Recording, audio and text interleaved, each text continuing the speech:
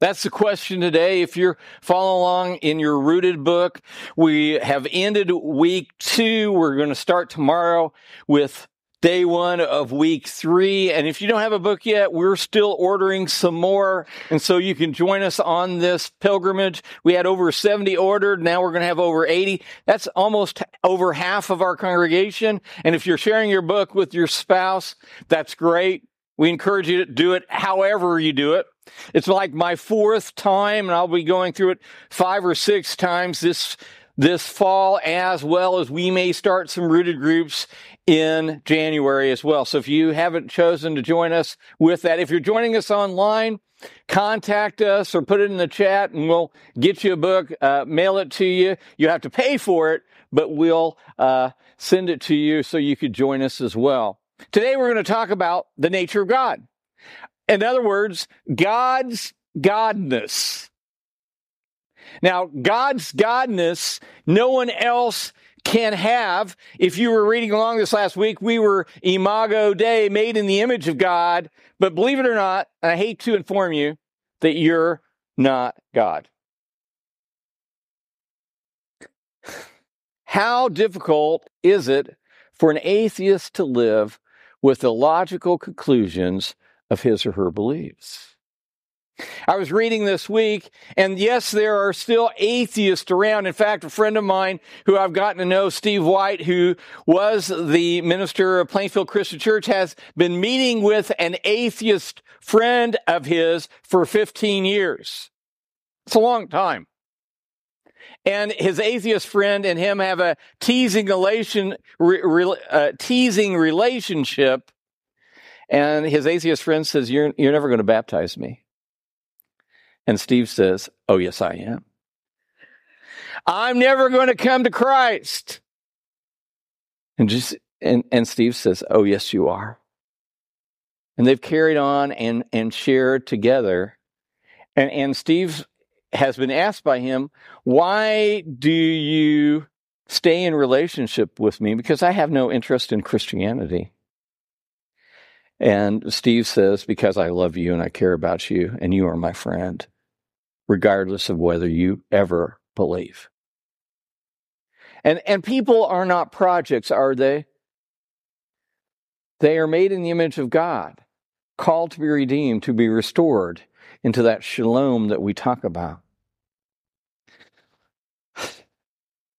Atheists struggle with the idea of God. And yet, two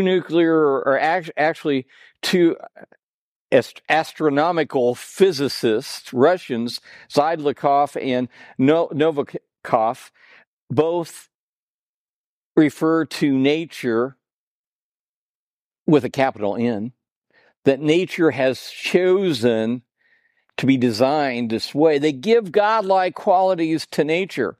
Carl Sagan, who wrote Cosmos, he capitalizes the C in cosmos because he thinks it thinks. And so even those that don't believe in God, who see the design and the intelligence behind creation, still sense a God-like presence. 3-year-old girl asked her materialistic, atheistic father, where does the world come from? And he gave this long story about this Big Bang and the randomness of nature and of creation. And then he said, but some people believe that there is a God. And you know what she said? I knew it. I knew that it was him. Because even in her little heart, she knew that there was a God. So you might ask the question, what is God like? And I'm going to resolve all those that question in the next 20, 25 minutes. No, I'm not. Don't deceive yourself. There was a Buddhist poem written in the 12th century by Sagyo Hoshi after he visited a Shinto grand temple. And he wrestled with God. God is here Who can know? Not I. Yet I sigh and tears flow. Tear on tear. We are in a time period after Christ, 2,000 years, where we can come to know God. And we're going to talk about God's godness, his nature today. And if you're following along in the outline, you're going to like this message because you're going to be able to fill in the blanks today. I get so many complaints about not being able to fill in the blanks, but today you're going to get there. God's godness, his nature. And we're going to look at several characteristics or attributes to God. And we're not going to answer all the questions, and we're not going to even handle it completely, because truly it's a mystery. But we can know God. First of all, we're going to look at his omniscience, that he is all-knowing. I am not all-knowing. In fact, I'm reminded of my humanness and my limited knowledge as we live in a technological age where knowledge is exploding. The psalm writer writes it this way in Psalm 145:5. He says, "Great is our Lord and abundant in power. His understanding is beyond measure." Nothing surprises God. Can't surprise him because he knows everything. He's omnipotent. His omnipotence. He is all powerful. We have no comprehension of the power of God. In Jeremiah 32:27, it says, "Behold, I am the Lord, the God of all flesh. Is anything too hard for me?" Now, I believe we've all ran into things that are too hard for us, but not for God. God is always present, omnipresence. If you think of the vastness of the universe and the utmost regions, God is already there. If you think of the deepest depth of the ocean, God is already there and he's present now. He's in this room and he is everywhere. The psalm writer writes, "Where shall I go from your spirit, or where shall I flee from your presence? If I ascend to the heaven, you are there. If I make my bed in Sheol, you are there. If I take the wings of the morning and dwell in the uttermost parts of the sea, even there your hand shall lead me, and your right hand shall hold me."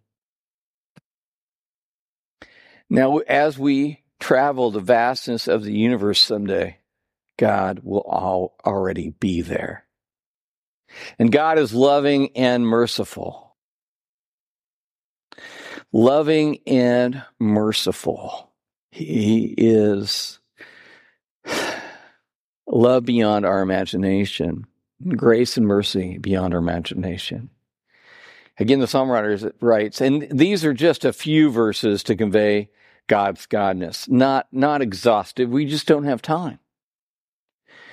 "Give thanks to the God of heaven, for his steadfast love endures forever."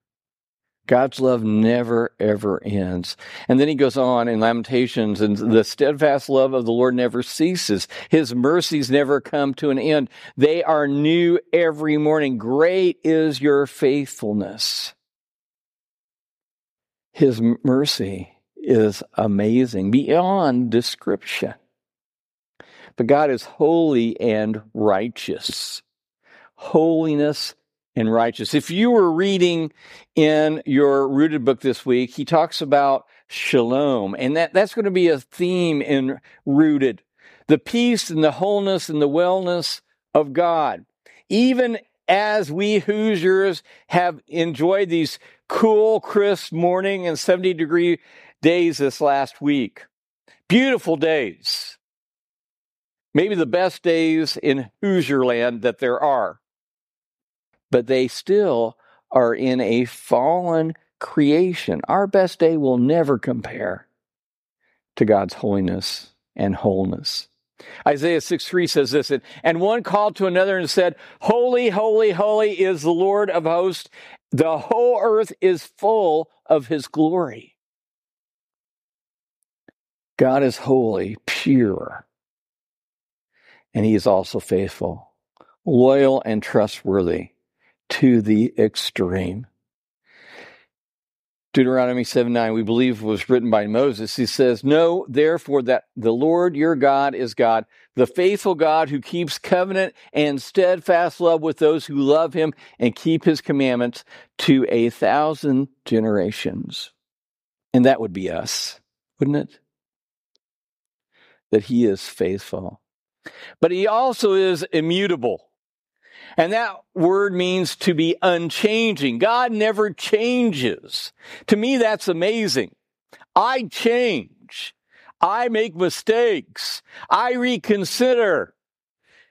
I have been wrong. And so have you. God has never been wrong.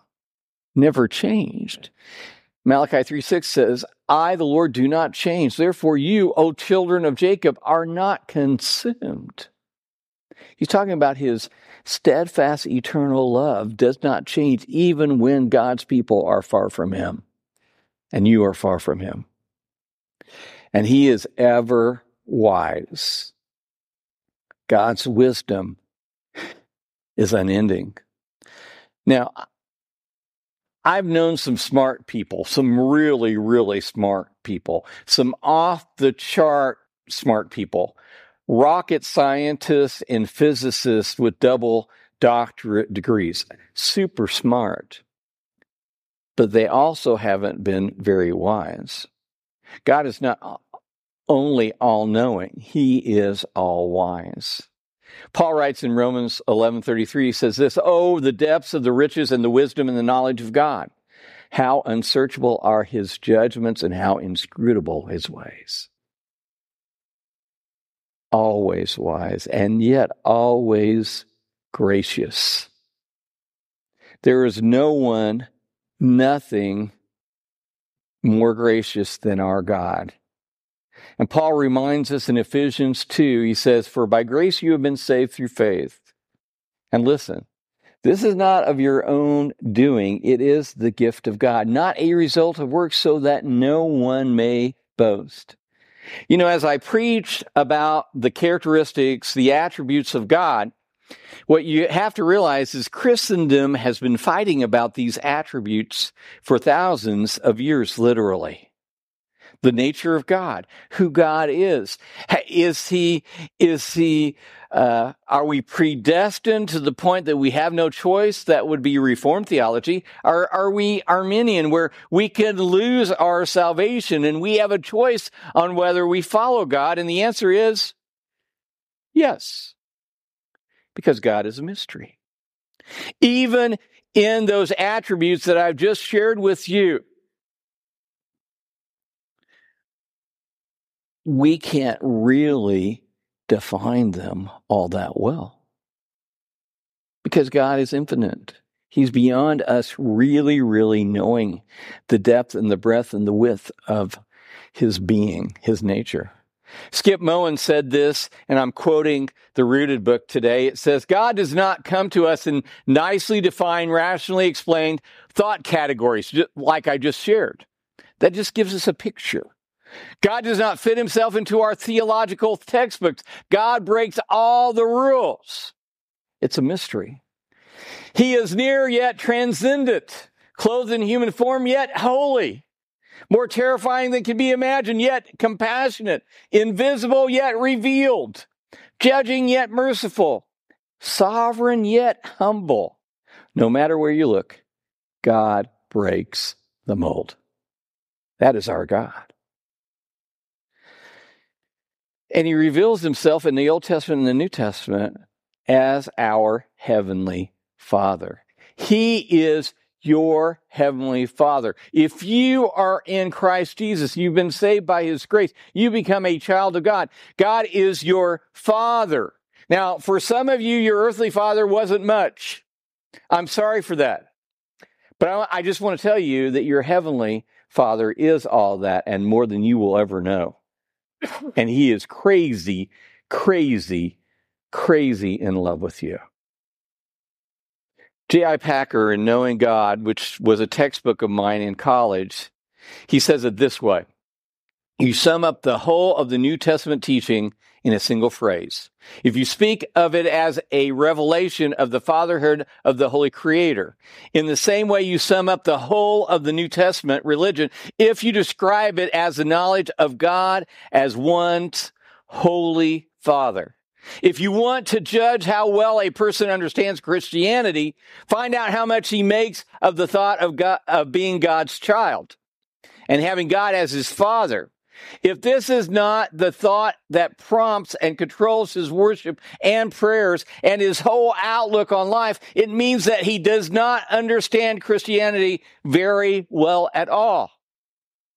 That long quote basically says, God's your Father and he loves you like crazy. And if you don't relate to him like that, you don't understand Christianity at all. And you need to know him personally in a way that you understand that he loves you like crazy. His grace and his mercy. He is for you like you would not believe. The eternal creator of the universe that created a molecule and an element and also the stars in the sky is your Father, and he loves you. In World War II, at the end of the World War II, the battle in Germany and in Europe was winding down. And Hitler was sending children to the fronts, teenagers, whatever he had, elderly. There were 3 companies east of the Rhine, and the U.S. forces, the American soldiers, had gotten across the east side, and they were basically massacring teenagers. And there was a young German soldier named Karl Schleicher, and they were surrounded. His battalion had 3 companies, and they were ordered to fight to the end. And they were decimated. Their company had 80 starting out with, but they were down to 18, and they were in the foxholes. And the American army had come. And Schleicher fired 4 shots into a barn, not seeing the Americans, but knowing that they were there. And then all of a sudden on the battlefield, there showed up this American soldier with his hands up. And he walked out in no man's land, where everything was death. There were 2 German machine guns trained on that American soldier. But they didn't fire because it would have been murder. And you know what the American soldier said? Come on out. Come on out. It would have been like slaughtering a youth group of teenagers. And Karl Schleicher, German soldier, threw his helmet and his rifle in the foxhole and came out. The American soldier turned around and that whole company followed him out. Here's what Schleicher writes. He said, he must have been the most reasonable man, the most perceptive, the most understanding, and by far the most brave. He had not expected We had not expected to live, and he must have seen how idiotic this all was. And he acted on his own to save us, risking his life in the process. Later, in the prisoner of war camp, we talked about him. Don't you think? If he had not come to get us, we would have died in our foxholes. His action was a personal one. He was not ordered to do what he did. I owe him my life, and I have lived it. What would possess an American soldier to walk out on a battlefield unarmed, knowing that if they shot first, he would die, and yet at the same time, realized that there were teenage boys in those foxholes, barely older than 12 years old, that were children. And he didn't want to take their lives. That sounds familiar, doesn't it? It sounds like the gospel. And you might ask the question, how do we know this God personally, the creator of the universe? our Father. And God chose to reveal himself in Jesus as he was God in the flesh. John, the gospel, in the first few verses says, in the beginning was the Word, and the Word was with God, and the Word was God. That Word came in the flesh as a baby and lived and died for us. Jesus said it this way in John 14, at the night before he was crucified. He said, have I been with you so long that you still do not know me, Philip? Whoever has seen me has seen the Father. How can you say, show us the Father? Do you not believe that I am in the Father and the Father is in me? The words that I say to you, I do not speak on my own authority, but the Father who dwells in me does his works. Believe me that I am in the Father and the Father is in me, or else believe on the account of the works themselves. See, the Gospels, Matthew, Mark, Luke, and John, tell us of who God is, that he is Jesus who loves you, that gave his life for you. The Hebrew writer writes it this way. He says, he is the radiance. Jesus is the radiance of the glory of God and the exact imprint of his nature. And he upholds the universe by the word of his power. After making purification for sins, he sat down at the right hand of the Majesty on high. He is the radiance of God. In the first few verses, he reveals who Jesus is in the book of Hebrews. You see, the cross is at the perfect intersection of human suffering and divine love. We have a God that understands suffering and pain and loss because he too experienced that. And at the same time, that grace, that mercy, that divine love brought him to that place. He chose to give his life for ours as a perfect sacrifice, that we might experience the shalom, the wholeness, and the relationship with God the Father. And that's the relationship he calls you to today, to know him, to know who is God, his godness, if you will. Will you please stand as I pray this morning? Eternal God, we pray to you as our Father, who sent his Son to give his life for us, that we might know your love, your grace, your mercy, your presence in our life, your wholeness and your holiness, your nature that gives us peace and health and purpose and meaning and hope beyond this life, because there's more to come. Father, for those that are wrestling with your existence, Father, I pray you would reveal yourself to them. For those that are wrestling with the image of Father in their hearts and their minds, they can't reconcile the human Father with a Heavenly Father. I pray that you will reconcile, that you give them that peace, that understanding that you are for them, that you love them like crazy, that your grace is sufficient, your mercy is everlasting and never-ending. Father, for those that need to know your Son as Lord and Savior of their life, we pray that you would cause them to make that decision today, that your Spirit would move in such a way. For those that are present here and those that are online and watching, Father, I just pray that you would do your perfect work in their lives, that you draw them near, that they would be rooted and grounded in love and in faith. And Father, we pray this all in Jesus' name. Amen. Will you come this morning?